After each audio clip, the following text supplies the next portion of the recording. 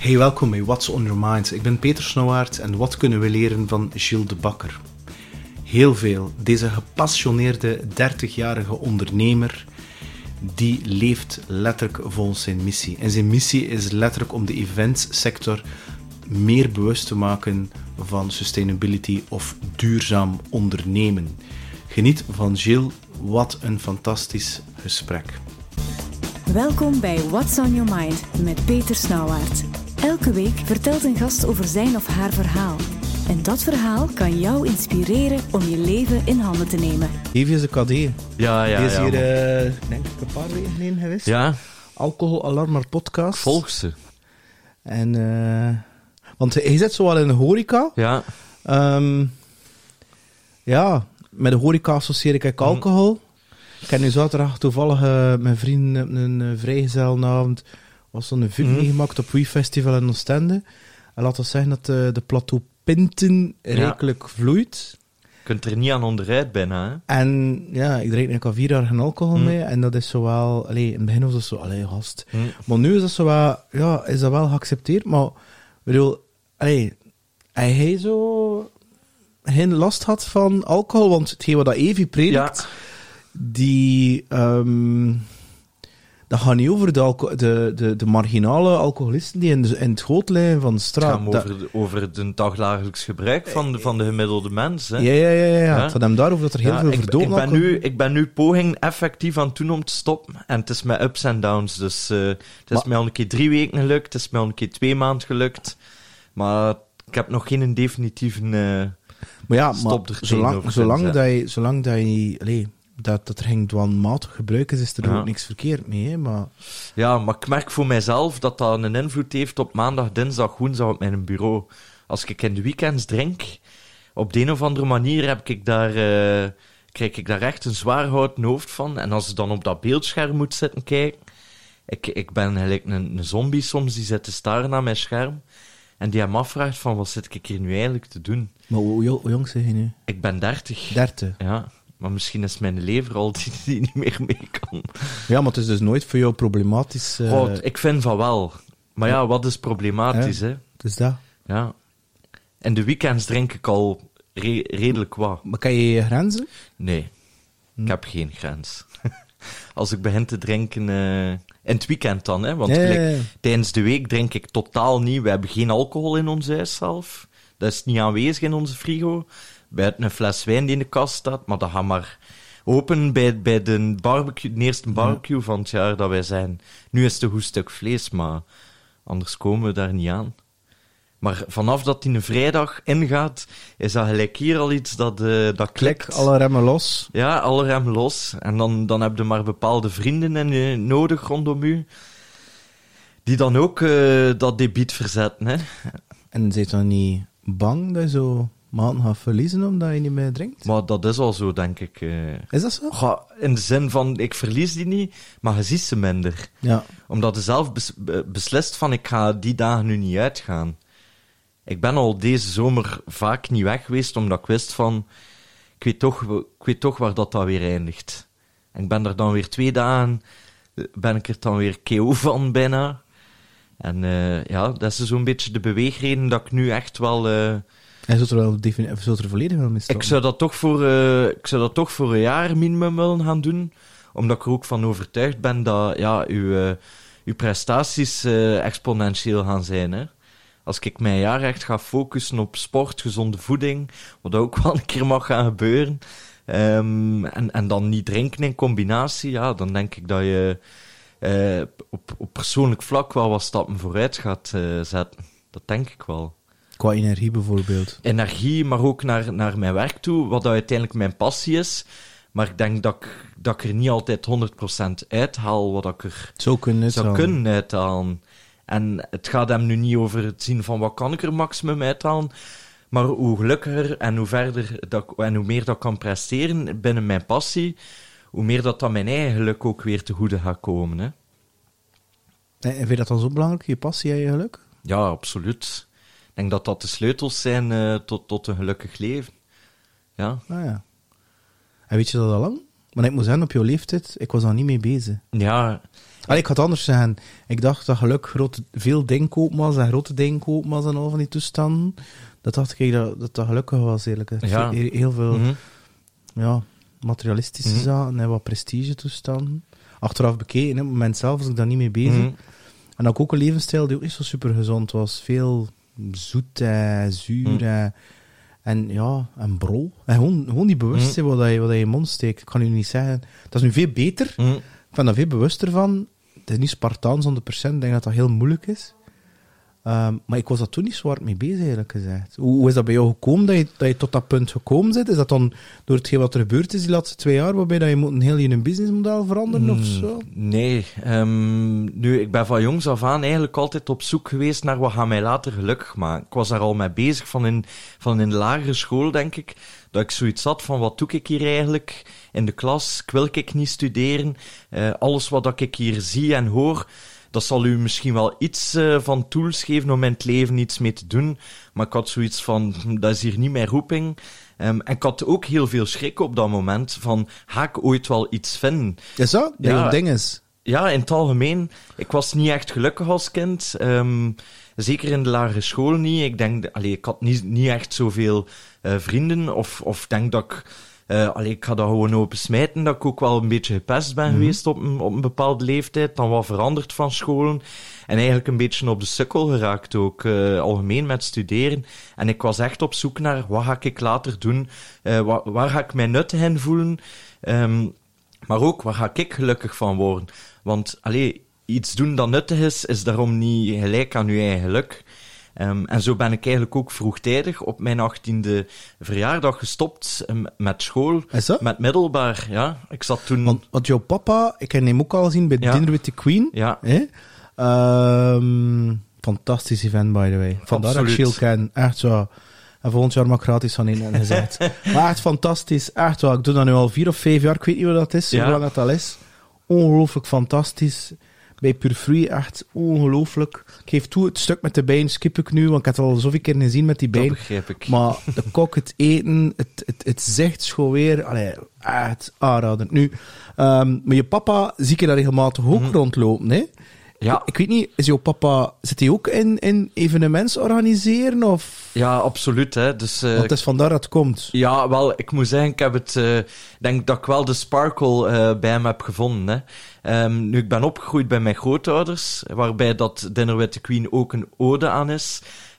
Omdat zij mij echt de voeling met de natuur hebben gegeven. Normen en waarden, respect voor de omgeving, voor uw medemens, voor dieren in het algemeen. En mijn vader was toen, die periode dat ik bij hen opgroeide, altijd gaan werken, maar 's avonds. Dus ja, wij kruisten elkaar eigenlijk. Hè. Ik kwam van school en hij moest gaan werken. En wat is dat dan? Heeft hij een restaurant gehad of zo? Hij werkte in de concertzalen in Capitol Gent, de Stadschouwburg, Forst Nationaal.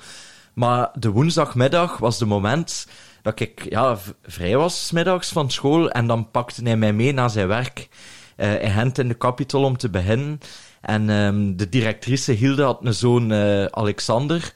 En liepen wij 2 daar als kleine kastaars, liepen wij daar rond. Door Hans de zaal, backstage, tussen het publiek. En daar zag ik wel wat aan mijn vader deed. Wou ik zelf mee achter de toog kruipen om af te wassen, maar dat mocht ik niet van hem, omdat hij zei, als er inspectie komt, is dat een probleem. Maar ja, daar heb ik zowel een beetje die wereld ontdekt van het evenementiële, denk ik. Nu, in ons voorgesprek gaf je aan, het is nu toevallig, weet ik, vanavond, gisteren was het Lathemse feesten. Ik bedoel, hij ziet er met een typische Latham boy uit. Ik heb wel best volk in Latham, vooral geïmporteerd volk. Ja. Het zit al veel zo van dat... zo van dat, ik kan niet zeggen wannabe-volk, zonder iemand wel een klever op doen. Maar wel zo wat, chiqué voor de chiqué. Ze noemen dat de nouveau riche, denk ik. Voor mij is dat nog iets anders, die nouveau riche. Dat is dan nog... Die nouveau riche, dat zijn voor mij zo bepaalde start-up CEO's die veel gecashed zijn en die zo in een t-shirt en een sportschoen, die toevallig veel geld verdiend hebben. Terwijl daar is dat zo, ik weet niet, dat komt ik over als bling-bling, eerlijk gezegd. Maar hij komt me totaal, hij me nooit, want we kennen elkaar al een tijdje, hij me nooit zo overgekomen. Hij altijd aan een heel, hoe dat hij nu zit, was de eerste keer dat ik ontmoet, een heel passioneel, een heel vriendelijke, open jonge man.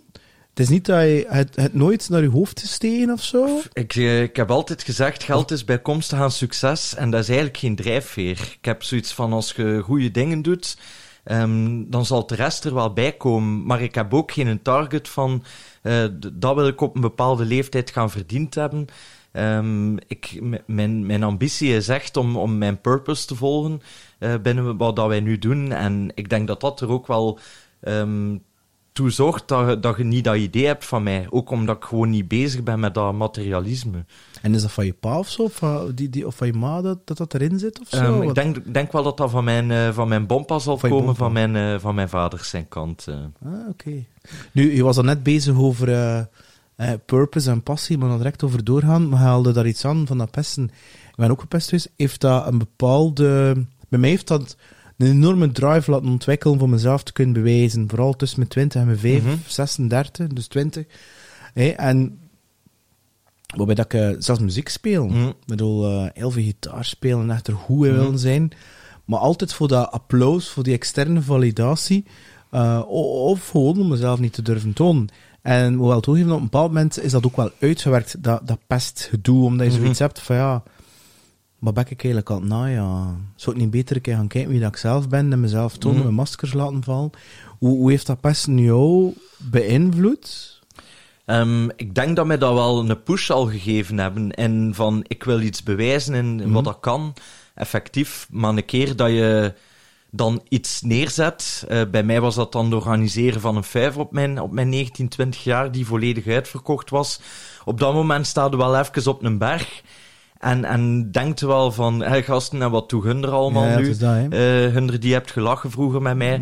Maar zoals dat zegt, die voldoening is ook wel... Eén keer dat had het. Ik heb dat ook gehad. Komt dat toen met een kwiet in grote auto, met een kostuum en ze ziet dan. Voilà. Of ze ziet dan met je in een band. En tot een bepaald moment dan denk je, ja, ik dat voor nu dan. Ja, en nu? Dan denk je zo van, ah ja, zo voelt het dus. Ja, effectief. En dan denk je, ja, wat is nu... Als je toch geen purpose hebt, of passie, of missie, of whatever dat je het wil noemen voor jezelf... Ja, dan... Ik denk niet dat je het volhoudt dan ook. Nee. En zeker niet binnen het evenementiële. Ja. Als ik hoor hoeveel mensen die zeggen van events, dat moet echt uw passie zijn, anders blijf je daar geen jaren volhouden. Zertoe omdat het arbeidsintensief is. We werken op momenten dat andere mensen niet werken. En we werken vaak voor het geluk van een ander. Maar daarom... Ja, oké, maar ik denk dat je redelijk uniek in bent, want... Wat er mij opvalt, is dat jij zo wat vertoeft. Ik ken er heel veel gastes. Ik ben er zelf enorm fan van. Is een hele sustainability, duurzaamheids... Eva en Brit en zelfs de mama van Eva Ballemans. Vera, dankjewel. Vera Smet. Damn, jong. En ik kan zo wat nog doorgaan. Josselijn Heurs, die vandaag toevallig op de podcast online gekomen is, zit daar ook in die sfeer. En... ik ken je van Dinner with the Queen. Ja, oké, alles is plantaardig, alles is met bloemen gemaakt en al. Allee, het klopt volledig. Hoe paste hij... Van mij was dat zo... Ik wist dat je bezig was met... Noem het Antropia, of noem je dat? Utopia, excuseer, ja. Denk je, just another... evenementen, hoe noem je dat? Het zijn er veel, hè. Ze schieten gelijk champignon uit de grond. En op een van je Dinner with the Queen heb je een van je collega's al een paar keer tegengekomen. En ik dacht, en op een keer zie ik je dan heel de tijd verschijnen, heel die sustainability, duurzaamheidstribe. Fantastisch is, hè? What's the deal, Gilles? Ik bedoel... Van wat komt dat? Is dat er altijd onder zit, maar is dat nu dat je zo binnen maar that's my thing. Ik wil die twee combineren, dat purpose-driven, met om de planet beter te maken? Wel, we keren altijd terug naar hetzelfde, hè? Naar mijn bompa en mijn moeken, hè, waar dat ik ben opgegroeid, echt tussen die fruitbomen en de bessenstruiken, die wandelingen naar het bos met mijn grootvader, waar dat we kastanjes gingen gaan rapen, om dan samen te poffen boven het haardvuur, samen confituur maken van de pruimelaar. Dat zijn echt dingen die diep in mijn geheugen ingegraven zitten. En die ertoe geleid hebben dat wij die omschakeling hebben gemaakt naar een duurzaam evenementenbureau. Ook Dinner with the Queen heeft daar veel aan bijgedragen.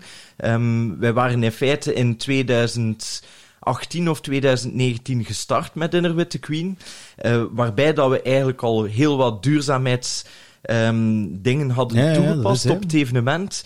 En toen kwam corona en toen had ik eigenlijk 2 keuzes. Hè. Oftewel ga ik er mij nu 2 jaar bij neerleggen en ga ik overleven op ons evenement Dinner with the Queen met een beetje bijkomende staatssteun die ons net met hoofd boven het water houdt. Oftewel gaan we ons eruit vinden binnen een nieuw verhaal waarin dat ik geloof dat het de toekomst is, maar ook in functie van onze planeet. Want ik ben er echt van overtuigd geraakt dat willen we een leefbare planeet voor onze huidige en toekomstige generaties, dan moet ecologie sociaal verantwoord ondernemen en economie hand in hand gaan. Maar waar hij dat haalt, Gilles? Hij is een gast van 30, dat je daarmee bezig bent. Waar hij dat idee haalt? Ik bedoel, wie heeft je dat toe geïnspireerd? Heb je een boek gelezen? Heb je dan een TEDx gezien? Zijn je daarmee wakker gekomen naar een of andere ayahuasca-ceremonie dat je gesnoven hebt? Of de meditatie? What's the deal? Wel, als het gaat over Dinner with the Queen... dat lijkt me logisch. Die switch voor die sustainability, voor die profit, want dat zit ook je passie in, voel ik. Ja, absoluut. Als dat er niet is, dan hoeft het ook gewoon niet meer voor mij. Als bedrijven naar ons vandaag toekomen, vind ik dat ook superbelangrijk. Als zij daar niet oprecht aandacht aan schenken, dan stuur ik hen ook liever door naar collega's die misschien geen duurzaamheidsstrategie toepassen, maar die misschien voor hun wel een goede job kunnen organiseren. Maar mijn missie bestaat eruit om gans de eventsector echt mee te krijgen op wat dat wij nu willen doorvoeren. Want als wij de enigste zijn die positieve impact gaan maken, of proberen om de CO2-uitstoot zoveel mogelijk te gaan vermijden bij de organisatie van een evenement, dan gaan wij globaal geen impact maken. Dus dan heeft het ook geen nut wat dat wij eigenlijk allemaal aan het doen zijn. Oké. Cool. Nu, is het dan net van, op mijn 18 ben ik gestopt met studeren? Heb jij ooit zo minderwaarde gevoeld tegenover mensen die wel een papiertje hadden? Nee. Nooit. Hij nooit zoiets had van, dus een fucking matter, ik ga er gewoon voor en ik zie wel wat dat me brengt. Ik ben nogal redelijk koppig op dat vlak. Als ik iets in mijn hoofd heb dat ik ga doen, doe ik dat. En mijn vader weet dat ook ondertussen. Want ik ben op mijn 19 à 20 thuisgekomen. Ik was net een jaar aan het werken in de horeca, omdat ik moest wel werken, moet iets van centen verdienen. Ik mag niet op een dop gaan. En ik denk zelf niet dat dat kan als je juist van school komt. En ik zei tegen mijn pa, ik ga een vijf organiseren in de Culture Club. En die keek mij nogal vrij verbaasd aan en die zei, hoe ga jij dat doen?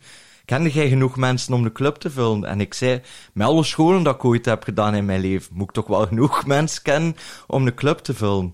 En daarop zei hij van, oké, als jij dat wilt doen, doe maar als er schulden zijn, moet je niet naar huis komen, want ik ga ze niet voor u betalen. En ik heb gezegd, het is goed, we zullen wel zien. En uiteindelijk ben ik na het evenement thuisgekomen en had ik waarschijnlijk evenveel verdiend als hem op een paar maanden tijd. En hoe noemde dat die vijf? Dat noemde Beta House. En dat was eigenlijk een American home party. En we hadden echt de club ook volledig ingericht op die manier, met cheerleaders die u van Brussel hadden laten komen, ook American football players van de Black Panthers uit Brussel. En we hadden daar volledige animatie en zo ook rondop gezet, met red cups en eigenlijk de American Pie movies, waar we allemaal naar gekeken hebben. Maar iedereen was zo nieuwsgierig van, hoe ga jij dat doen, American Home Party in een club? Dus ze geloofden dat niet. En dan zei ik van, als je het niet gelooft, koopt u een ticket en komt dan gewoon kijken. En dat is eigenlijk een beetje zwaar uit de hand gelopen, want we hebben meer tickets verkocht dan dat we mochten zelf. Waardoor dat de club overvol zat. Hij had dat waarschijnlijk nog een paar keer herhaald. Ja, absoluut. En dat zijn de glory stories. Ik heb het meest geleerd van mijn fuck-ups en failures. Is dat dan voor jou altijd zo... Allee, want ik sta me daar voor en zit dan... ik heb mijn vrouw ook. Die heel lange tijd... En ze noemt dat dan, zou ik ze leren kennen. Wat doe je? Ik zit in de nightlife. Dat was iets dat ik totaal niet kende. En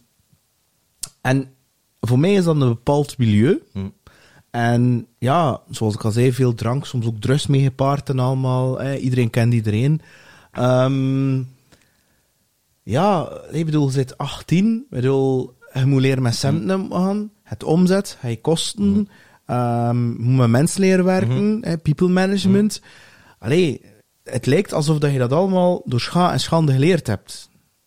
Of je direct zo van het begin zo een aantal copains of vriendinnen, dat je zo dat klikte, dat je zo een soort, al een mini tripod, waarbij dat je zo, je zit goed in cijfers, je zit hoe in een drank, je zit hoe in het creatieve, hoe is dat voor jou verlopen, eerlijk gezegd, heel dat traject? Ja, wel in de Culture Club ging dat vanzelf, omdat alles was aanwezig. En eigenlijk moesten wij gewoon de tickets verkopen. Maar dan op een gegeven moment... en promo, en marketing. Ja, wel, daar heb ik effectief de populariteit kunnen een beetje gebruik maken van al die verschillende scholen dat ik heb gedaan. Ik ben op al die scholen ambassadors gaan zoeken, die tickets verkocht.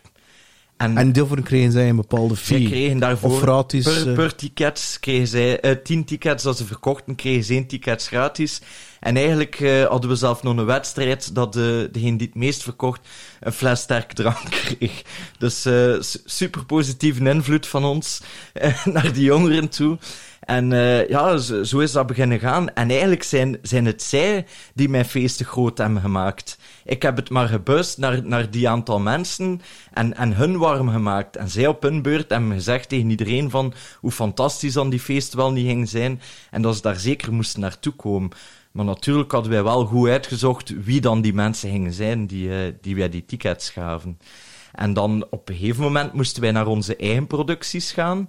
En dat waren al iets grotere opdrachten. En daar heb ik toch wel... Voor bedrijven was dat dan? Nee, dat was ook nog de 5. Dan zijn we naar Eskimo-fabriek gegaan, de Artcube, de Vooruit. Wat voor 5 waren dat allemaal? Dat waren... En na de examens, dan nieuwjaarsparties. En dan naar gelang stak ik er een keer een concept tussen ook, dat we zelf uitvonden. Oké. Ja. En zou het dan nu nog aanslaan, 5, zoals dat je dat toen deed? Nee, ik denk het niet. En waarom niet? Die jongeren geven dat budget niet meer uit. Dat hebben wij zienderogen zien dalen. Is dat? Ja, dus die pre-parties zijn enorm ingeworden. Dus ze komen eigenlijk al zat toe. Ik vind het niet interessant. Dat is ook een van de redenen dat ik er ben mee gestopt. Ik merkte dat ook aan ik heb een aantal jongere collega's, die zo begin de 20, midden 20, en dat viel me ook op.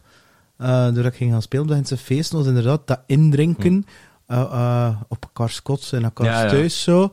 En dat is waarschijnlijk omdat een drank café duur geworden is. En die komen eigenlijk al meestal met een stuk in de voeten toe. Terwijl wij vroeger, dat was... Maar nee, hij ging gewoon direct naar de feesten en hij begon te drinken. En hij steunde dat We kochten zuipkaart. Ja, snap je? En dus dat... Ja. Is dat in hetgene dat je nu doet, maak je daar zorgen over? In de zin dat... ik had de perceptie dat we momenteel naar stagnatie aan het evolueren zijn. Wat ik daarmee wil zeggen, ik hoef het niet uit te leggen dat de prijzen aan het stijgen zijn. De lonen stijgen niet evenredig mee. Wat dus eigenlijk wil zeggen dat de koopkracht daalt. Dus je kunt met minder geld dingen kopen. Ja. Nee? En ik heb de indruk dat als je de horeca bekijkt, dat geldt trouwens ook voor van al andere dingen ook, hè. Maar ik heb het gevoel dat wel ik zo kunnen zijn dat voor de gemiddelde mens dat ze wat de pannenkoek, als ze het op restaurant gaan, et cetera, dat gaat beperkter worden. Ik had al langs een aantal vrienden die zeiden ook, daar is dan een nieuwe bar gedaan, zo'n cappuccino, zo, hopla. Hey, serieus, met een ding, zo, hopla, €26. En je voelt wel dat leeft, terwijl ik denk zo van, weet je wel, ik heb het gevoel dat wel zo kunnen zijn dat een van de sectoren die het heel hard gaat geraakt worden door heel die een bazaar. Dus dat je het inflatie, maar aan de andere kant stagnatie wil zeggen dat mensen minder beginnen kopen. En dus als de economie gaan beginnen vertragen. En dat ik wel denk dat de horeca dat wel zou kunnen de dupe van zijn. Daarentegen, bijvoorbeeld het type event wat hij doet, ik van Dinner with the Queen, dat is all about experience. Maar gewoon kom toe, dat is in het groen, Dat is een naam vergeten van het Aarts Paradijs. Lieve Lotus. Ja, ik bedoel, met passie dat hij in die kok staat te vertellen. Ik bedoel, zit dat buiten in dat veld. Alles is top, alles is af. Zelfs als het regent, paraplu's staan klaar en dergelijke meer. Ik bedoel, als het koud is, het dekentje. Als het regent, zijn de tenten toe. Als het niet regent, is alles open. Dus je doet dat... Wij doen dat... Je weet dat dat iets meer kost dan gewoon die pla. Maar dat is die experience dat je betaalt. En... Dus ik denk dat daar mensen nu net wel iets van zeggen van oké, we doen dat wel omdat dat speciaal is. Maar zo het gewone, ik weet niet, heb je daar al een visie op? Heb je daar rekening mee houden, een businessplan? Of... Sowieso, want het is iets dat ik vreemd mee bezig ben. Zeker na corona krijg je daar een panische angst van wat is het volgende dat gaat ons kunnen fnuiken. Hè? En als je dan binnen de evenementen zit, dan weet je wat is mijn doelpubliek, of wie zijn de mensen die ik nodig heb die een evenement tot stand doen komen. Dat zijn marketingmanagers bij bedrijven. Ja. En als er één budget is dat wordt gekut... bij een stagnatie en bij inflatie, dan is het dat marketingbudget. Is dat zo? Ja, absoluut. Toch wel. Je zou denken van, oké, je moet blijven verbinden, je moet blijven evenementen organiseren. Dat lijkt me ook echt het stomste wat je gaat doen. Als je verkoop aan het vertragen is, dan moet je vooral investeren in marketing en in sales. Ja. Maar als je dat gaat beginnen vertragen, en je voelt dat misschien nu niet, maar binnen een jaar ga je het vlaggen in. Maar ze zien evenementen niet altijd als een verlengstuk daarvan. Ja. Dus, en binnen de horeca zie ik dat zeker. En ik ken heel veel mensen in de horeca, uiteraard. En ik voel dat het daar moeilijk begint te gaan. Dat ze acties beginnen te voeren op bepaalde manieren om formules, om de tafels te kunnen vullen. En je hebt dan natuurlijk zaken die altijd goed zullen blijven draaien, hè, die gekenderen. Die het altijd goed doen, maar ik denk die daar rond, dat die het wel wat moeilijker aan het krijgen zijn.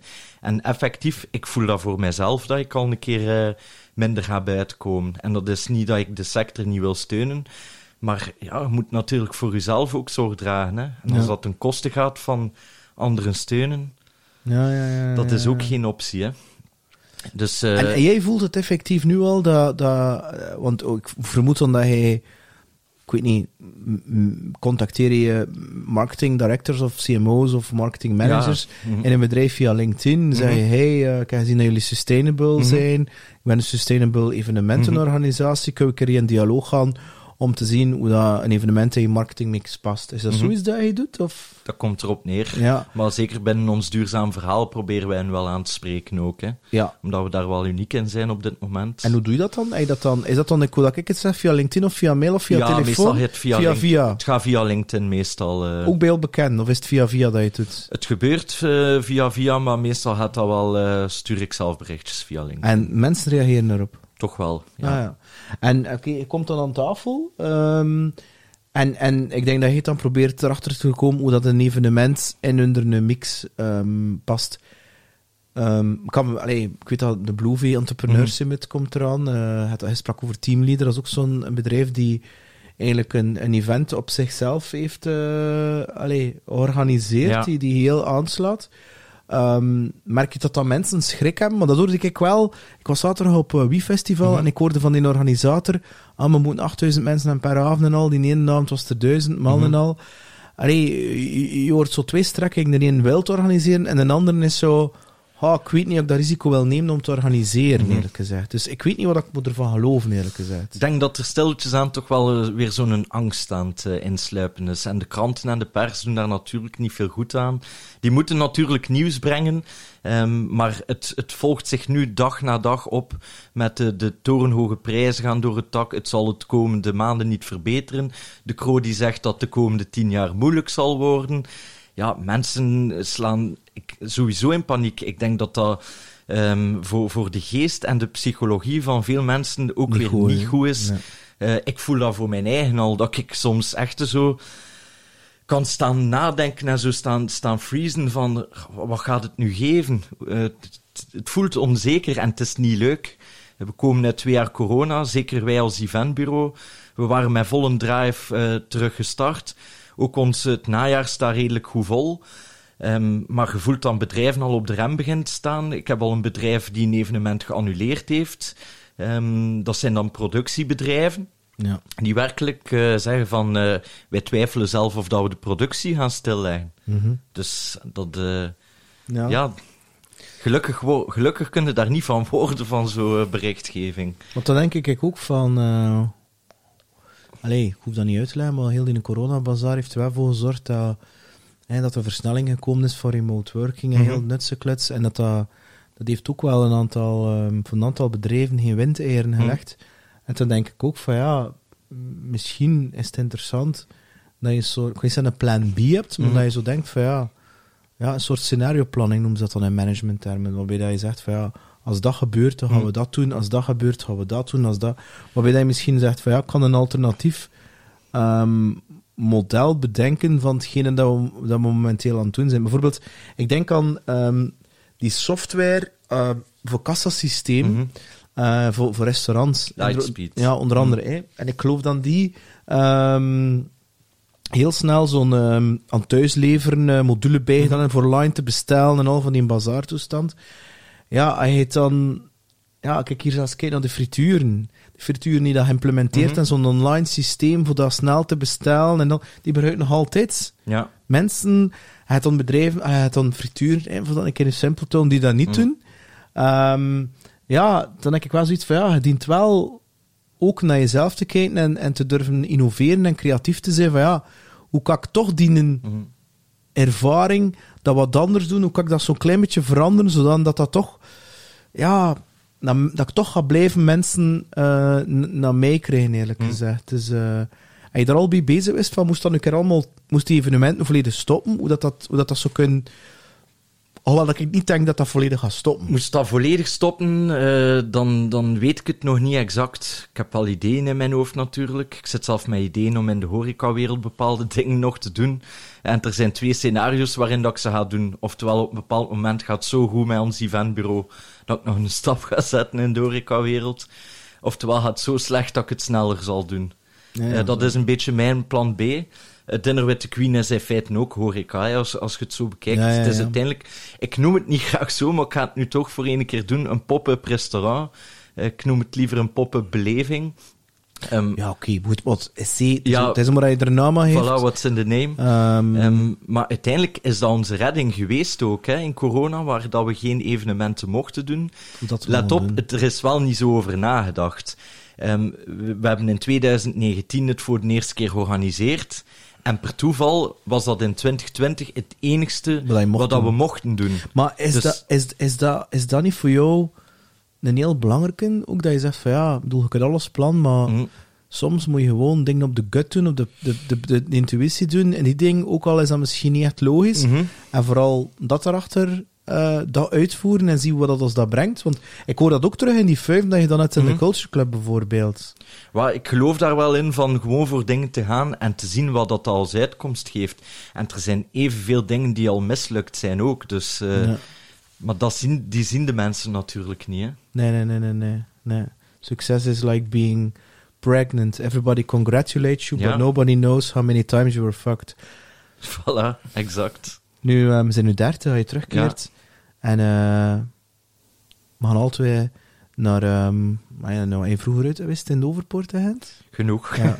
We zien elkaar, we gaan samen en we gaan kristalnacht. En we komen de Gilles tegen die 18 is. En wat zou je van advies geven aan hem? Nu, op basis van het ene dat je weet. Om zeker geen jongere 5 te beginnen. Nu in deze tijden. Maar wat is meer over levensadvies? Ik bedoel, maar goed. Ik bedoel, wat zou je zeggen van... Ga rapper voor het ene dat je in je hart zit? Ik zou vooral zeggen van... Laat u niet zeggen door anderen wat je niet moet doen. Ga daarvoor. Okay. En mislukt dat, probeer het opnieuw of probeer iets anders. En heb je dat wel gedaan in het verleden? Nee. Die laten tegenhouden door de opinie van een ander? Ik denk dat ik misschien... mij wel soms heb afgesloten in periodes en op die moment niet meer buiten gekomen zelf. Op momenten dat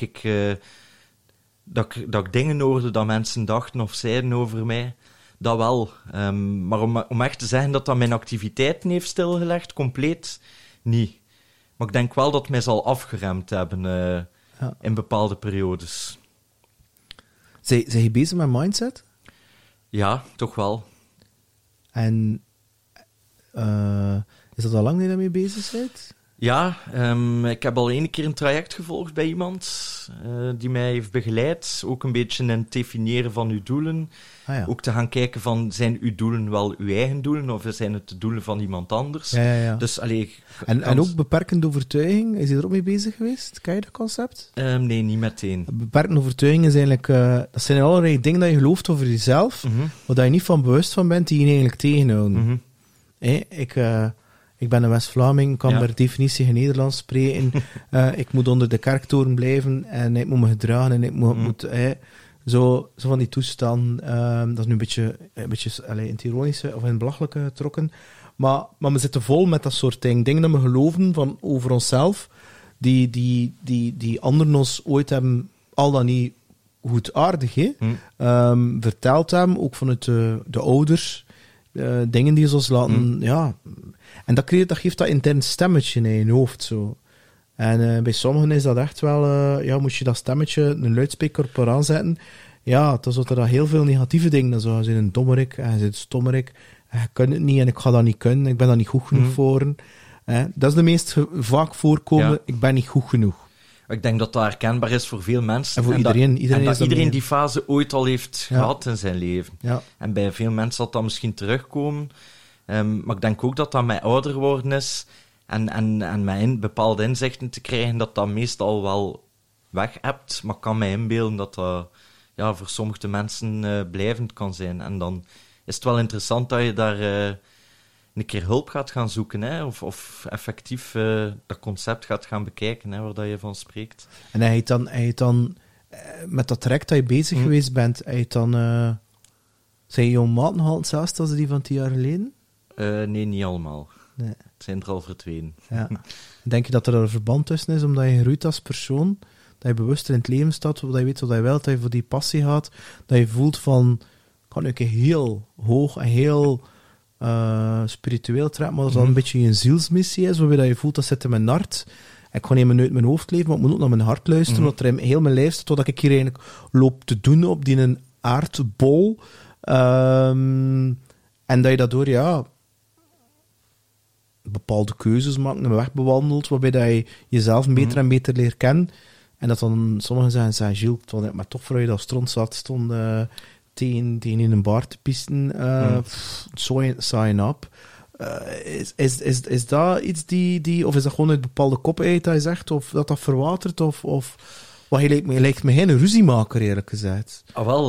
Ik ben dat totaal niet, maar dat gebeurt toch wel dat ik in conflict geraakt. En dat komt omdat ik nogal een mening kan hebben over iets. En als ik mij onrecht aangedaan voel, dan kan dat wel leiden tot conflicten. Maar meestal komt dat dan ook vanuit een diepe emotie, waarin dat ik echt teleurgesteld ben in iemand en dat ik echt het gevoel heb van, je bent niet correct met mij omgegaan. Dus als iemand jouw vertrouwen heeft geschaad? Mijn vertrouwen heeft geschaad, inderdaad. Of mij in het zak gezet heeft, om dat zo letterlijk te zeggen. Oké, maar ik ga er dan vanuit dat bijvoorbeeld, wat nu professioneel, een handshake hebben dan en zeggen, we gaan zo en zo samenwerken, dat is de prijs, dat en dat.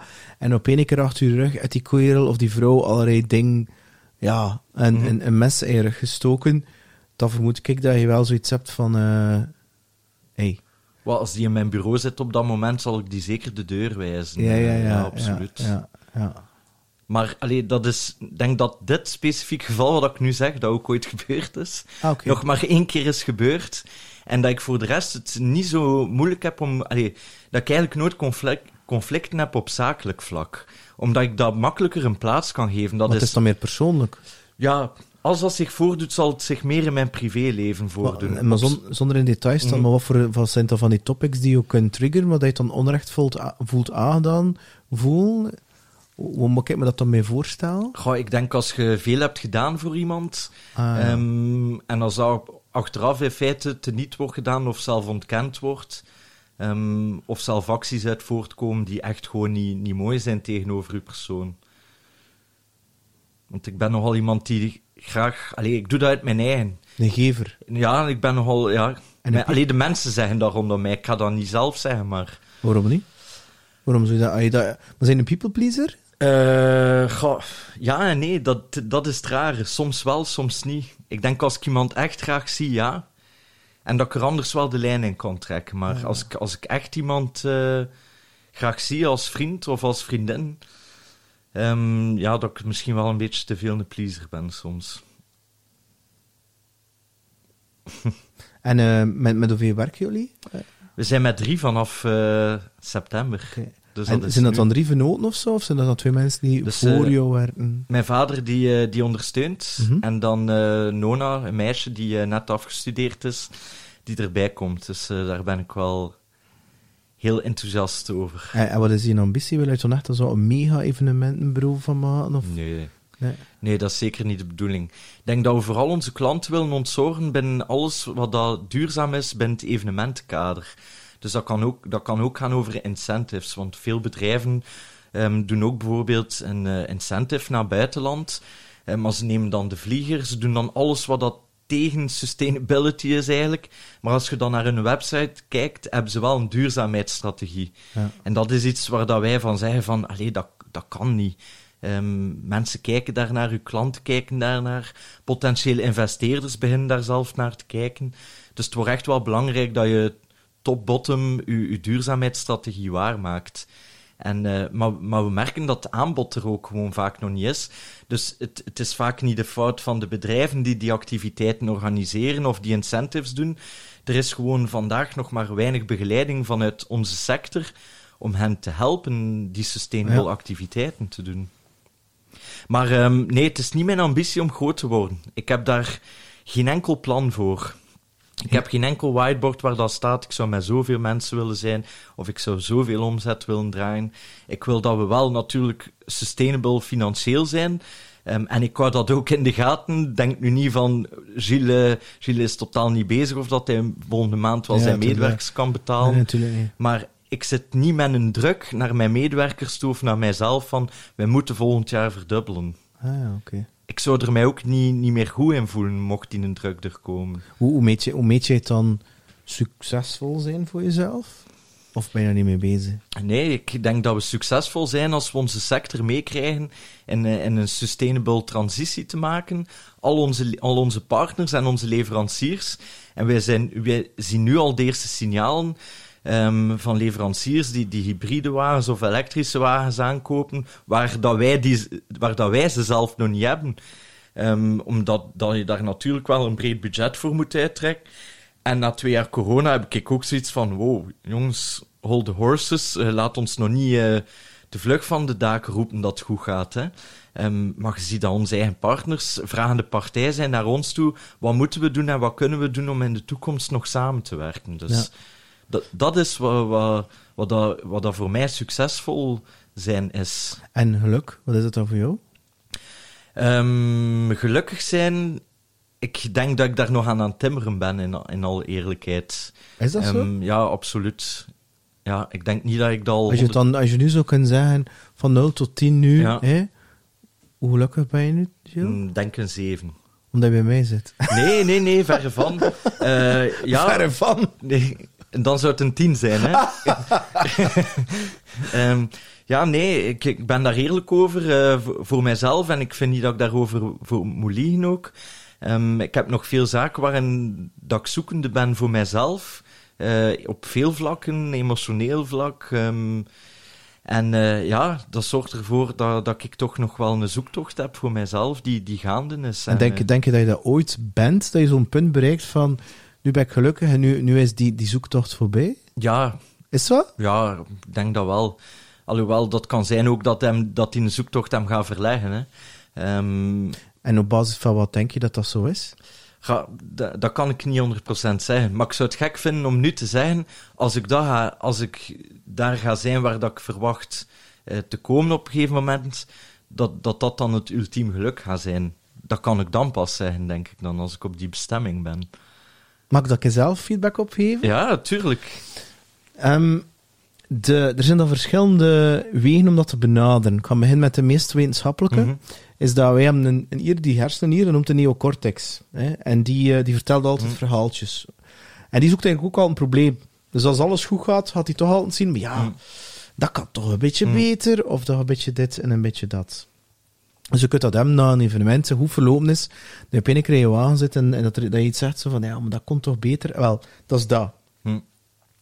Je kunt daar makkelijk bewust van worden door bijvoorbeeld die een naam te geven, anders dan Gilles bijvoorbeeld, of die gedachten te gaan luidop zeggen, maar dan met een stem die vervormd is. Allee, dat was toch niet goed. Zodanig dat je beseft dat jij dat niet bent. Dat gewoon gedachten zijn die binnenkomen. Oké? Nu moet je rekening houden dat ook het deel is die ervoor gemaakt is, dat je per definitie niet gelukkig kan zijn. Omdat dat continu op zoek is naar een probleem.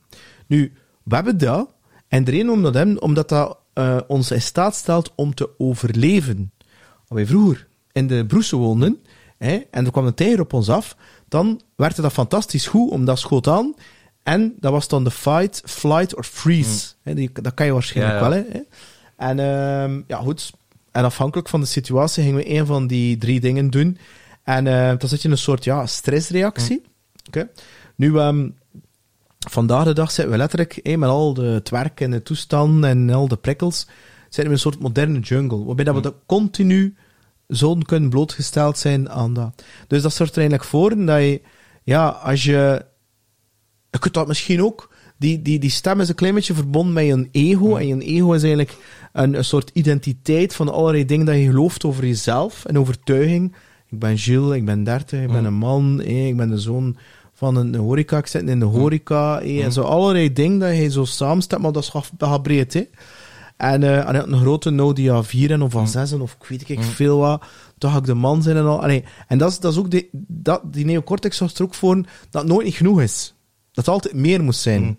Als je 10k in de maand draait, wil je 50k draaien. En 50 draaien, goed. Als je daar niet van bewust bent, oké? Nu, als je de dien volgt, stak ik dan op de Gentse feesten, en dan staat het dan, dat 10 minuten wordt dat plein afgesloten, dat staat op Twitter van de politie, Hart en Hendel, Groentemarkt, plein afgesloten en al. Dan denkt mijn ego, Snowhart, jong, you're a motherfucking god. Maar dat is mijn ego. Maar ik kan er wel in de tussentijd naartoe kijken en zeggen van, dat is mijn ego. En toen denk je, whatever.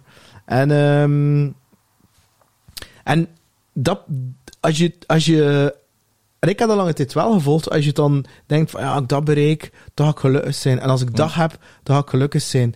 Terwijl, als je, de klassieke manier van denken is ik ga dingen doen, daardoor ga ik dingen hebben, dingen verkrijgen, en doordat ik die dingen heb, ga ik gelukkig zijn. Dus doen, hebben, zijn.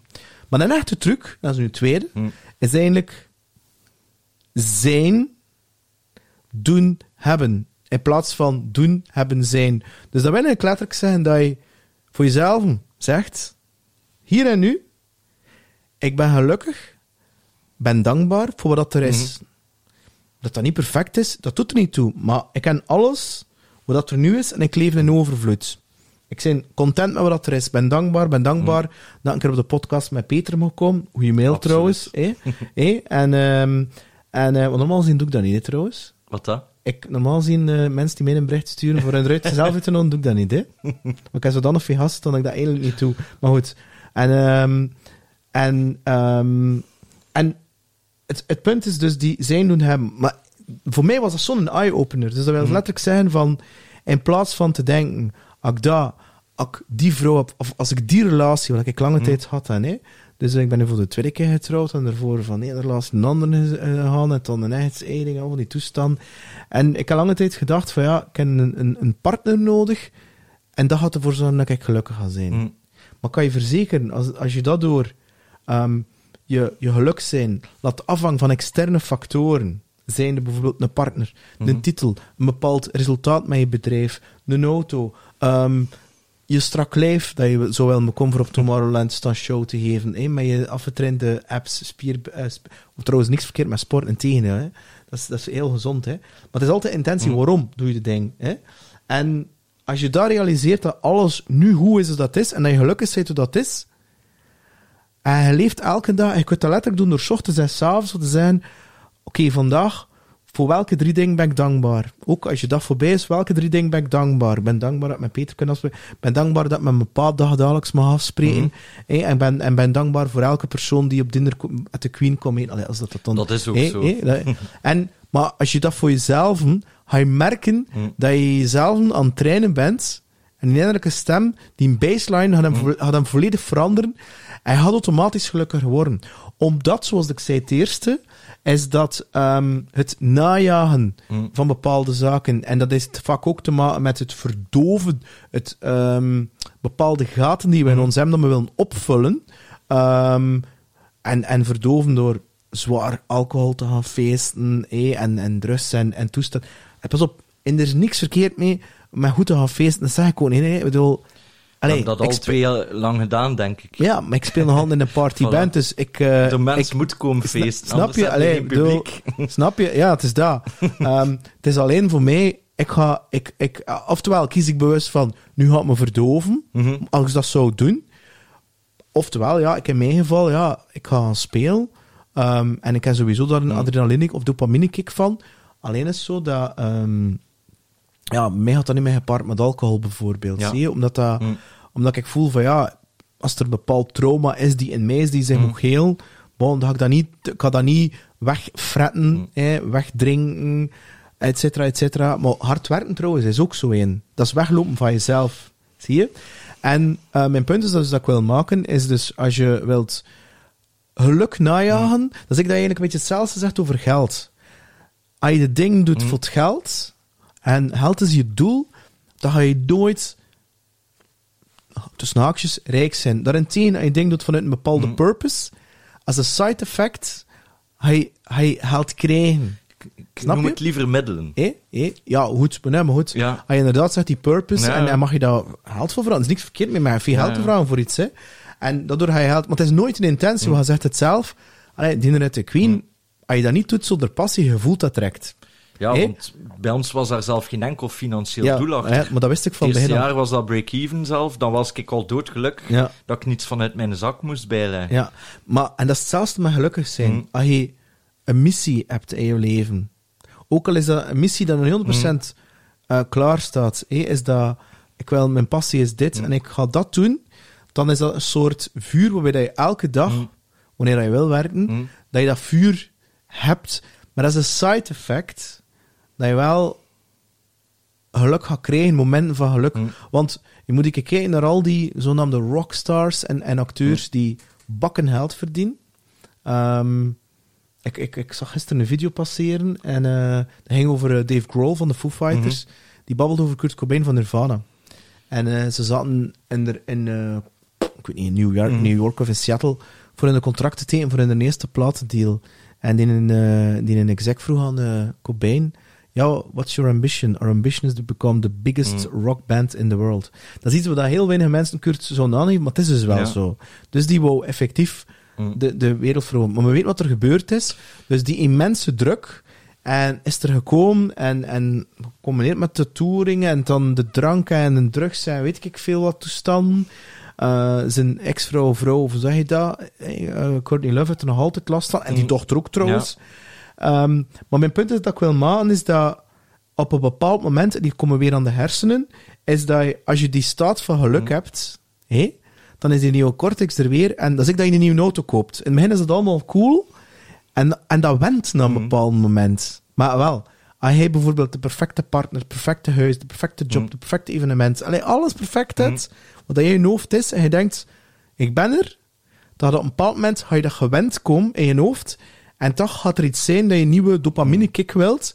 En dat is ook een van de redenen waarom dat er dan zoveel acteurs of rockstars aan neigen naar cocaïne, omdat dat die dopamine-kick naar boven haalt. Dat is mal 10 dat gaat. En dat is omdat geluk... beloningssysteem, omdat, ja, niet enkel van dat, maar dat geluk eigenlijk boring is. Omdat dat went op een bepaald moment. Dat went een bepaalde situatie. En dus komt er dan een moment waarbij dat niet meer goed genoeg is voor je. Dat je denkt van ja, dat is hier eigenlijk niet meer. En vandaar dat vind ik, persoonlijk, mijn motto is van, zorg dat je die missie purpose hebt, dat je leven, dat je iets hebt, en probeer dat als een soort Noordstar te zien. Niet als einddoel, maar gewoon van, Onder andere ook met de podcast. En er zijn dingen dat je gaat doen dat je denkt, ja, het komt dat je geld uit, of waarom doe je dat nu eigenlijk? En ga je dan mee mensen verliezen? Maar hou je wel trouw aan die missie, purpose, zielsmissie, whatever het wij wel noemen. En daardoor ga je... Wat ik ga zeggen, en daardoor komt er ook als een gevolg bij dat het pad openbaart zich terwijl je aan het bewandelen bent. Dus dat is ik dat je met een auto rijdt, maar je zit in de mist en je ziet 100 meters verder, maar je weet, ik volg mijn gut feeling, die passie, de positieve gevoel, ik ga die dingen doen, wel, dan weet je dat die baanvakken, dat als je dat volgt, you will get there. Maar dat is dan derde, there is no there. The journey is the destination. Want er is eigenlijk ook geen pad.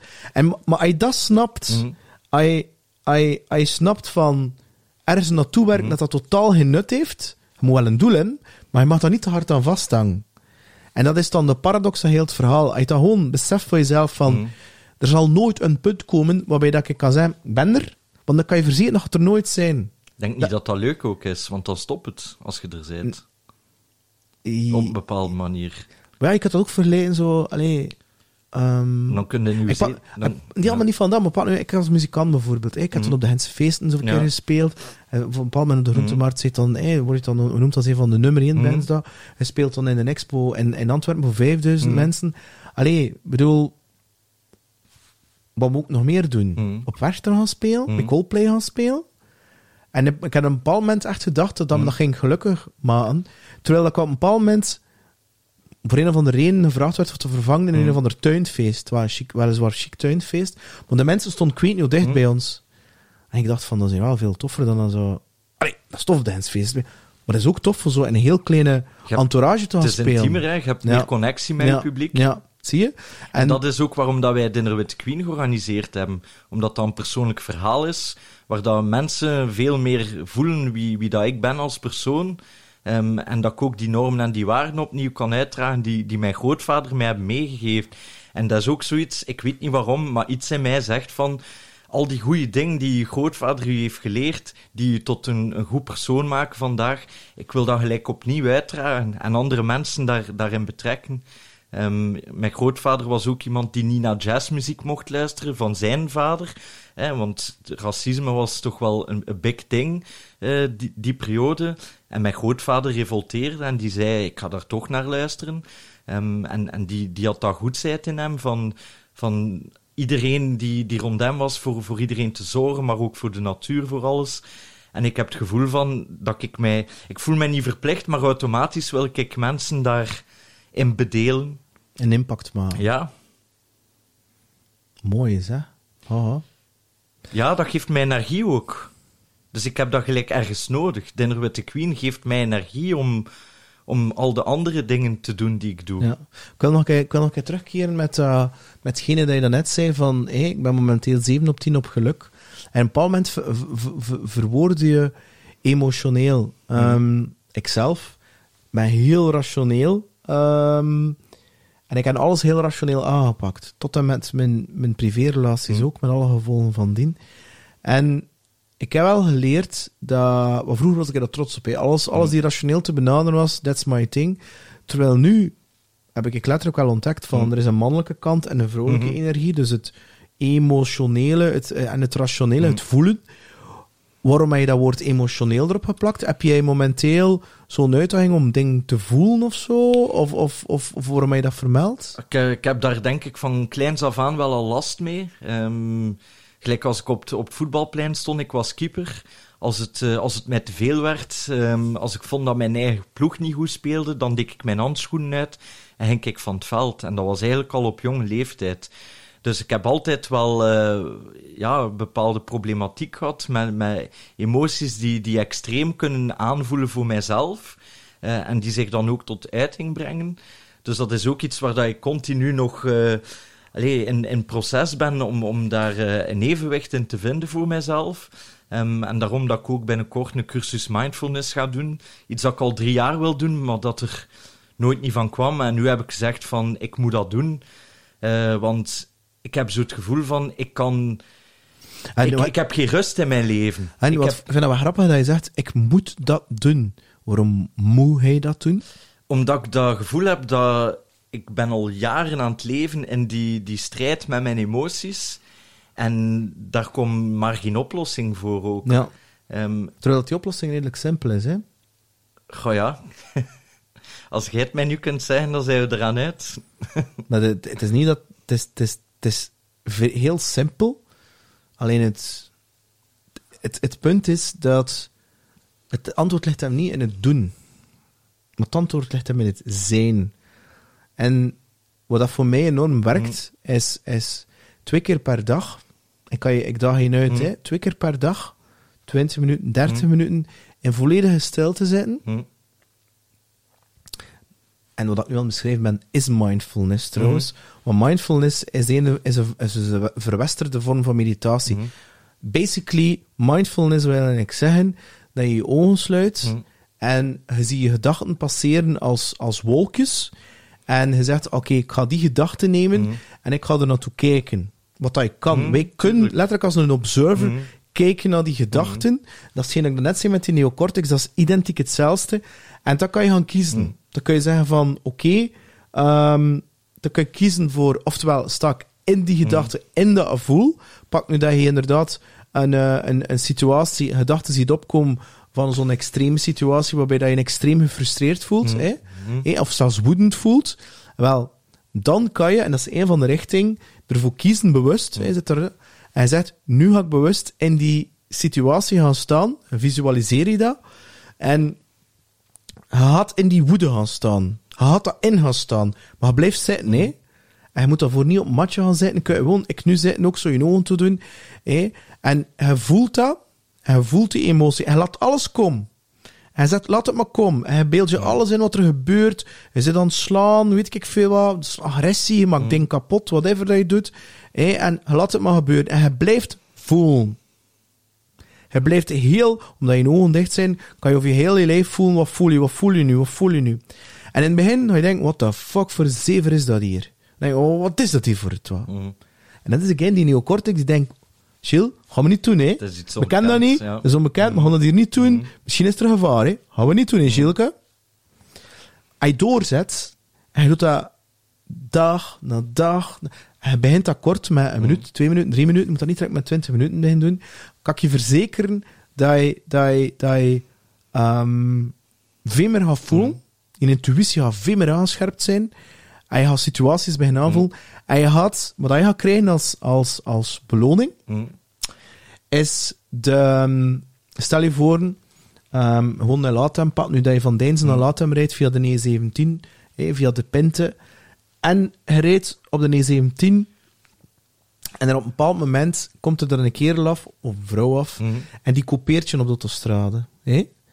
En vroeger de reactie was, jodverdomse klotzak, dit en dat, klaksoneren, lichten trekken, desnoods voor gaan rijden en al. En wel, wat je gaat krijgen door die stilte, krijg je letterlijk gaps tussen de reactieve reactie, zijnde de emotie, want een emotie is iets reactief. Dat wil zeggen, als je in emotie schiet, dat wil zeggen dat je in een overlevingsmechanisme schiet. Het feit dat je in die woede, frustratie schiet, en dat is zo, je voelt je bedreigd, de tijger komt af, gevaar. Wel, wat je dan gaat krijgen is, je had de emotie voelen opkomen, maar je had een gap krijgen voor te zeggen van, de bakker, vandaag niet. We gaan dat hier gewoon laten wat dat is. We gaan dat gewoon zien als een gedachte die passeert, en we gaan dat gewoon laten. We gaan dat niet wegduwen, hè. Als je het wegduwt, ga je het erger maken. Als je er tegen vecht, if you persist, if you resist, it will persist. Dus dat wil zeggen, wat je aandacht geeft, groeit. Dus als je er tegen verzet, als je zegt, nee, ik wil dat niet voelen, kan je verzekerd, it will come back to you. Maar je er gewoon gaat instaan, en je laat het toe, dan ga je zien dat het weggaat. Dat kan kanaliseren. Maar hetgene wat dat bij jou gebeurd is, zoals bij veel mannen, zoals bij mij ook, bij veel mensen, is dat je neemt daar geen tijd voor die machine waar ons een keer rust te geven, en dat ik gewoon en de boel te laten zijn, maar als gevolg dat we niet meer gewend zijn om te voelen. En voor dat te kunnen kanaliseren. Zie je? De randopmerking is wel, als je mindfulness/meditatie gaat gebruiken als escapisme, dat is eigenlijk weer even ver. Dus je mag het gaan inzetten voor, oké, ik wil in die emotie te kunnen staan en dat te kunnen loslaten, om die pieken te kunnen afvlakken, maar ook die dallen. Want meestal gaat dat, wat ik denk, ik aanvoel, is dat je kunt heel hard ergens tegen het plafond vliegen met je emoties, maar tegelijkertijd kun je ook heel hard een dal hebben. Wel, dat is gek dat je dat nu zegt, want ik had dat vooral, gelijk als ik mijn eerste 5 organiseerde, je leeft toen na die moment dat er daar 1500 mensen staan, en dan denk je van, Gilles, nu zijn je toch wel mega gelukkig. Je hebt dat hier allemaal samengekregen, en dan kon ik in 1 keer een dag of 2 daarna volledig in de put vallen. Ja. En dan zeiden mensen, allee, waarom moet jij nu, waar zijn jij nu verdrietig voor, of waarom stikt u nu weg, of schermt u nu af? Ja. En dat adrenaline-moment was daar geweest. Ja. Maar dat is ook een normale chemische reactie. Ja. Dat komt omdat je hebt die dopamine-levels in je hoofd. Dat is eigenlijk drugs. Dat is eigenlijk cocaïne die pusht die dopamine omhoog. Maar what goes up must come down. Dus dat pinnetje komt dan weer terug naar normale levels. En dan is dat zo van... Shit, maar ik heb dat nu gevoeld, ik wil dat terug hebben. Ja. Als muzikant heb je dat ook. Je gaat optreden en ziet dat publiek en je wilt dat komt. Hypt u, en je hypt er en je blijft in die hype hangen. Terwijl ik er naartoe kan kijken en je kan zeggen, wow. Ja. Dan geniet je van het moment dat je speelt, maar één keer dat het voorbij is... Dan is het alweer aan het denken aan de volgende... Ja, nee, maar dan zeg je gewoon, dan is het hier en nu. En is dat zo van, nu is het dames spelen. En is het ook gedaan met die ja, die vibe, hè. Ja. En als je dan natuurlijk in die down zit, en je zit dan... Er staat dan op een keer alcohol. Ja, zo je zo in een cirkel kunt terechtkomen van... Het helpt er niet bij. Het verdrinkt, voel me niet, ik kan het wegdrinken. Dat heb ik nooit bewust gedaan, maar het helpt niet als je als persoon extreme uitersten hebt. Nee. En ik denk dat dat wel een beetje speelt bij mijn eigen, dat ik misschien iets meer extreme uitersten heb in emoties. Ja. In beide richtingen. Ja, maar ik heb dat ook gehad. En die mindfulness, die meditatie, neemt dat niet te serieus wat ze allemaal vertellen wat je moet doen. Omdat, basically... zoals ik zei, is dat meditatie. En eigenlijk heb je daar een aantal... Eigenlijk heb je daar 3 strekkingen in, wat je kan toepassen. En eigenlijk mag je kiezen wat je hoesting hebt te doen. Het eerste is dat je je ogen sluit en je richt je aandacht op iets. Is dat op je ademhaling? Is dat op een kaars? Dat maakt essentieel niet uit. Maar ga je gedachten voelen komen. En je zegt, dankjewel, maar keer terug naar mijn aandacht. Maar je verzet je niet tegen, dat is het eerste. Het tweede is waarbij dat je effectief de gedachte die binnenkomt, zoals ik dat net beschreef, neemt en zegt, ik kan er nu gaan instaan. Ik ga me nu in die situatie opnieuw gaan beleven, whatever. Ik ga het voelen. Ik kan in de woede gaan staan. Ik kan ook in de depressie gaan staan. Alleen of in het negatieve gevoel gaan staan. Hij gaat dat zien hoe hij er gaat instaan en laat het maar voelen. Laat maar komen. Ga je zien dat het weg hebt. En het derde is, waarbij dat je, ze noemen dat een mantra, waarbij dat je een woord of een zin continu herhaalt. En mindfulness is normaal gezien de tweede strekking. Alleen vind ik dat dan een hele... ze zijn er een heel... Theorie rondbouwen. Ja, ze zijn er een heel theorie en een heel dit en dat, maar dat is eigenlijk niks anders dan Vipassana, meditatie, maar ze zijn het alleen zodanig verwesterd, zodat je niet denkt, wat voor een rare kwits zeg je eigenlijk. Terwijl dat... Ik ben daar heel open in. Zelfs in het bedrijfsleven, dat ik daarover begin, ik schaam me daar niet meer voor. Vroeger wel, hè. Maar nu, als ik dat nu zie, het kan niet zijn dat de hipster-ding aan het worden is, maar je merkt wel dat voor veel mensen zijn op zoek wat hij nu vertelt. Dat zelf positief is dat je dat doet, want dat veel mensen zoiets hebben van, ja, dat wil ik net horen, daar wil ik net meer over weten. En, wat ook is dat de meeste mensen associëren dat van die rare kwieten, terwijl ze mindfulness doet en ik bedoel, het is niet dat we staan in de wereld, hè. Tuurlijk, je zweeft daarom niet, hè. Omdat je daaraan doet. Hij zit vooral aan het gronden. Inderdaad. Je begint meer terug ownership te nemen over je eigen, hè, en je emoties. Het punt is wel, is dat je, wat je dan daarmee doet, onder andere, is dat je houdt dat consistent aan, maar in het begin ga je daar niet veel van merken. Hè? Dus dat is maar iets dat je... En op een bepaald moment word je daar verslaafd aan. Verslaafd. Wil je lichaam dat, omdat dat dan nodig heeft om te... Moest ik dat niet doen? Ik word zot. Ja. Ik word echt compleet zot. Maar het voordeel ervan is wel, die creativiteit, ook de vragen, de mensen counter, de vragen dat ik stel, komt ook daardoor. En vandaar is dat je dat doet, ga je wel merken dat je laag per laag, per laag, dieper gaat komen naar jezelf. En ga je gaat duidelijk worden wie dat je bent. En ga je ook realiseren dat je, en toen gaat het nu wel diep, is dat je op een situatie gaat komen waarbij je denkt van, ja, ik ben, en dat er niks meer achter moest zijn. Als mensen je vertellen, maar wie zeg je nu eigenlijk? Dan is ja, ik ben Gilles, ik ben 31, ik kan nu een jaar bij doen, en ik even organiseer evenementen en al. En dat zorgt ervoor dat you can be who you want to be. En dat zorgt ervoor dat je dan ga je op een bepaald moment een paar keer die bliss-ervaring mogen ervaren. En een bliss-ervaring is een gevoel dat je zo content bent, gelukkig bent, zonder reden. En dat is een heel speciaal gevoel. Maar je kunt dat niet sturen, want nu kan ik een bliss liever voel. Maar dat is wel iets dat gaat gebeuren. En dat is echt... En dan voel je voelt niet meer de contouren van je lijf. En je hebt gewoon dat je gaat op en je zit zo geconnecteerd met hetgeen dat er hier en nu gebeurt. En ga je gelukkig zijn zonder reden. En dan ga je denken, zo zit het in elkaar. Dus dat ik gewoon gelukkig kan zijn met wat er is. En tot op een keer komt er dan weer iets dat je triggert. Iemand die iets zegt. Sowieso, ja. En dan kan je dat gaan zien als een uitnodiging tot groei. Dan kan je gaan zeggen, oké, die persoon zegt dat nu. Waarom word ik getriggerd? Waarom voel ik irritatie? Want die persoon doet geen niks aan jou. Jij voelt je getriggerd. En jij voelt je geïrriteerd. Terwijl wat vroeger ging je doen, dat projecteren op die ander. Hey, godverdomme, en dit en dat. Terwijl nu ga je zeggen, oké, waarom voel ik me geïrriteerd? Is dat misschien zo een kinderperiode? Is dat iets, ben ik jaloers op die kwaliteit van die persoon? En dan, ga je, dan ben je bezig met die reis naar binnen. En dat stopt nooit. Het voordeel van is dat je wel nog meer passie kent, nog meer creativiteit.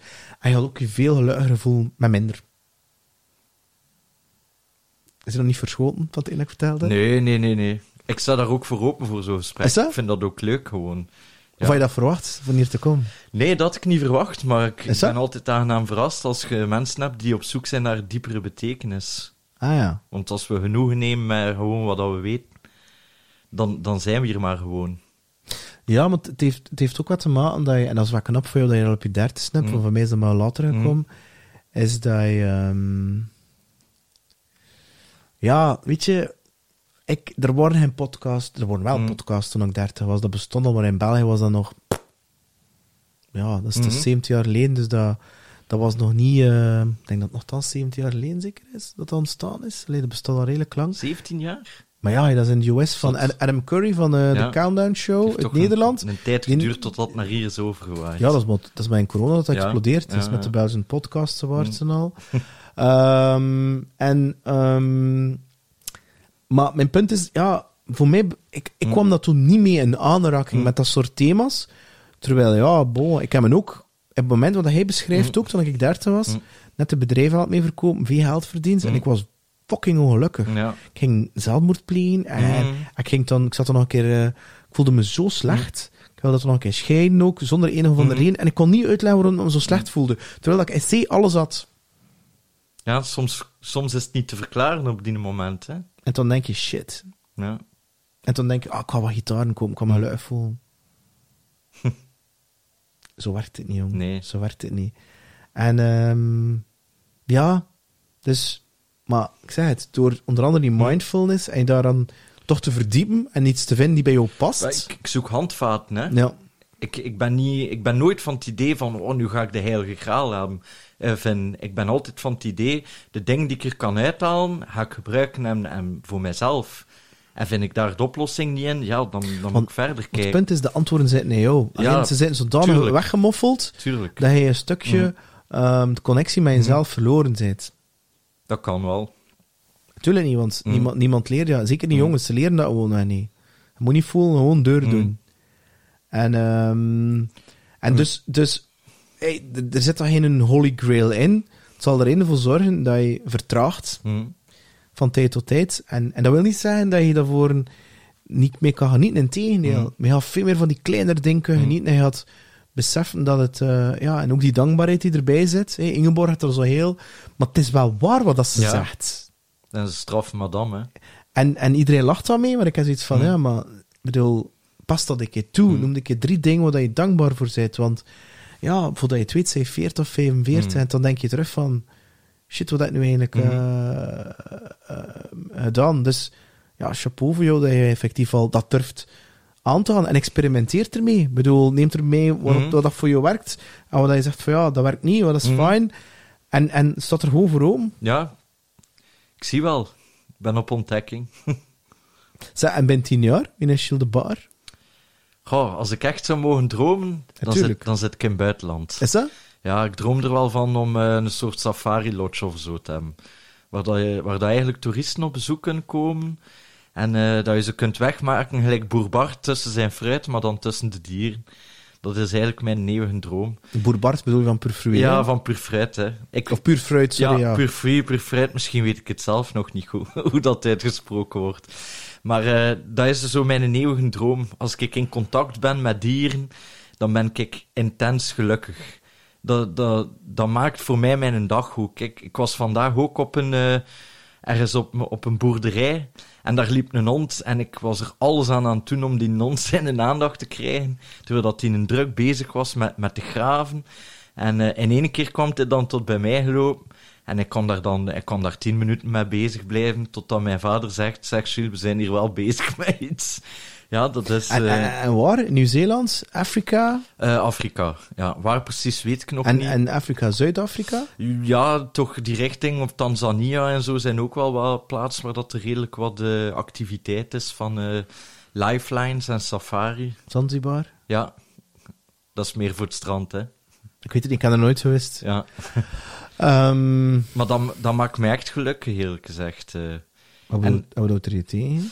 Het financiële, hè. Ik ben nu aan het maar mijn purpose hier heeft ook mijn purpose hier, maar ik heb zoiets van... Want purpose is purpose, hè. Als dat nu hier of daar is, ja, dan maakt het heel niet uit, hè. Maar ik denk wel dat ik zo op een gegeven moment iets ga hebben hier van... Ik heb het gezien. Ik heb het gezien wat ik wou doen. Ik kan mij ook niet inbeelden dat binnen 10 jaar de evenementensector nog niet volledig verduurzaamd is, allemaal samen. Dat zou bijna niet mogen en niet kunnen. Want alle bedrijven gaan die transitie moeten gaan doen. En dan heb ik zoiets van, dan gaat er wel een uitdaging voor mij misschien in het buitenland liggen. Ja. En ik denk dat in feite wat ik vandaag doe op de een of andere manier, is dat niet 100% wat ik graag doe. Want je zei elke dag binnen een bedrijf gejaagd bezig, je moet presteren, je moet cijfers halen. Ik denk dat ik het veel leuker zou vinden als ik weet, als mijn lodge iedere maand verhuurd is, dat ik mijn inkomen heb. Ah ja, op die manier. Ja. Terwijl nu heb je toch wel een bepaalde druk van een vaste kost die je moet dragen. Ja, natuurlijk, er zijn ook factoren die daar dan misschien gaan zijn, hè, dat ik nu niet echt aan denk, die ik niet weet, die voor bepaalde druk gaan zorgen, ongetwijfeld. Maar ik denk wel dat dat een rustigere bestaan met zich zou meebrengen, alleszins. Nu, dit is je tweede podcast. Je eerste podcast is bij de fantastische Eva Ballemans met de People Planet Profit podcast. Ik ben echt fan van Eva, ik kan er niet aan doen. Ja, dat is een super madame. Hè? Maar en hoe was dat nu voor jou zo, voor hier te komen? Want, ik weet niet, wat was je verwachting? Ik had eigenlijk geen verwachting. Ah, had niks? Nee. Ah ja, oké. Nee. Dus het is niet dat... was een totaal andere insteek, hè? Ja, tuurlijk. Ja, het is dat. Ik kan eerlijk zijn, je stond niet op mijn radar, eerlijk gezegd. Ik ken nu een lijst van ongeveer 80 mensen nog. Ja, dus dat is goed dat je me contacteerd hebt. Want ik vind... het is ook weer een keer bewijs dat iedereen een verhaal heeft, natuurlijk. Ja. Dus bedankt daarvoor, dat je dat gedaan hebt. En bedankt dat je de tijd genomen hebt en dat je... Bedankt voor te komen, voor je verhaal te komen. Met veel plezier. Bedankt dat ik hier aanwezig mocht zijn. Sowieso iedereen, echt waar, Dinner with the Queen, zeker doen. Ik ben zelf enorme fan, Gilles weet dat. Fantastische ervaring. En dat is gans de zomer, zeker, hè? Nee, we hebben dit jaar zelf een jaar stilgelegd. Ja, dat weet ik wel, volgend jaar. Ja. We gaan het waarschijnlijk 1 maand doen, om het ook voor onszelf doenbaar te houden. Ja. Omdat 3 maanden is echt ellenlang. En jammer genoeg ligt ons een bureau te lang stil. Als we ook daar het goed willen doen. Want dat is het een beetje. Hè. Ik wil niet wijken van Dinner with the Queen. Ik wil daar elk moment aanwezig zijn. Ik ben er eigenlijk gans een tijd mee bezig. Ja. Meer dan dat ik zelf soms besef. En zijn je al zo bezig met iets gelijkaardigs? Ik denk eruit. Wat doet dat nu in Purfruit, in dinges, in Kruisoutem? Of noem het Zulte, Oostelen? Denterhem, ja. Het ligt er al op die kruising. Afrit Kruisoutem. Ja. En zei je het dan met gelijkaardige dingen, like in het Gentse, of in Brussel, of in Antwerpen? Nee, en ik denk dat er ook pas iets zou komen mochten we stoppen met Dinner with the Queen, omdat dat is echt een eigen project waar dat heel veel tijd en energie in kruipt. En als ik daar niet dezelfde purpose in zou kunnen steken, of dezelfde ode naar mijn grootouders, of een andere betekenis, dan gaat dat er niet komen. Want Dinner with the Queen is een proces van 2-3 jaar, waarin dat Lieven zelf 2 keer nee heeft gezegd. En dat hij de 3e keer zei, alleen omdat je zo gepassioneerd bent en hetgeen dat je mij komt vertellen, ga ik meedoen in uw project. Maar nu moet hij me 2 keer mijn vragen, zeker? Wel, momenteel ziet het er naar uit dat hij er niet zou bij zijn. Is dat? Ja, omdat voor hem zijn dat ook heel intensieve zomers. Tuurlijk. Maar who knows? Is er nog ruimte? We zijn er eigenlijk nog totaal niet aan uit wat dat we gaan doen. Maar kijk, maar al sinds heel veel plezier, heel veel succes. Merci. Even geluk, zowel professioneel als privé. Dank u, heel wederzijds. En bedankt. Dankjewel voor het luisteren of kijken. Weer een boeiende gast met een inspirerend verhaal. Laat zeker een review achter op checkpot.be of op iTunes. Abonneer je op YouTube of op Spotify of iTunes. En als je zelf een podcast wil maken, dan kan je genieten van de gratis workshop op psgrow.com/podcast. Dankjewel en een fantastische dag wens ik jou toe.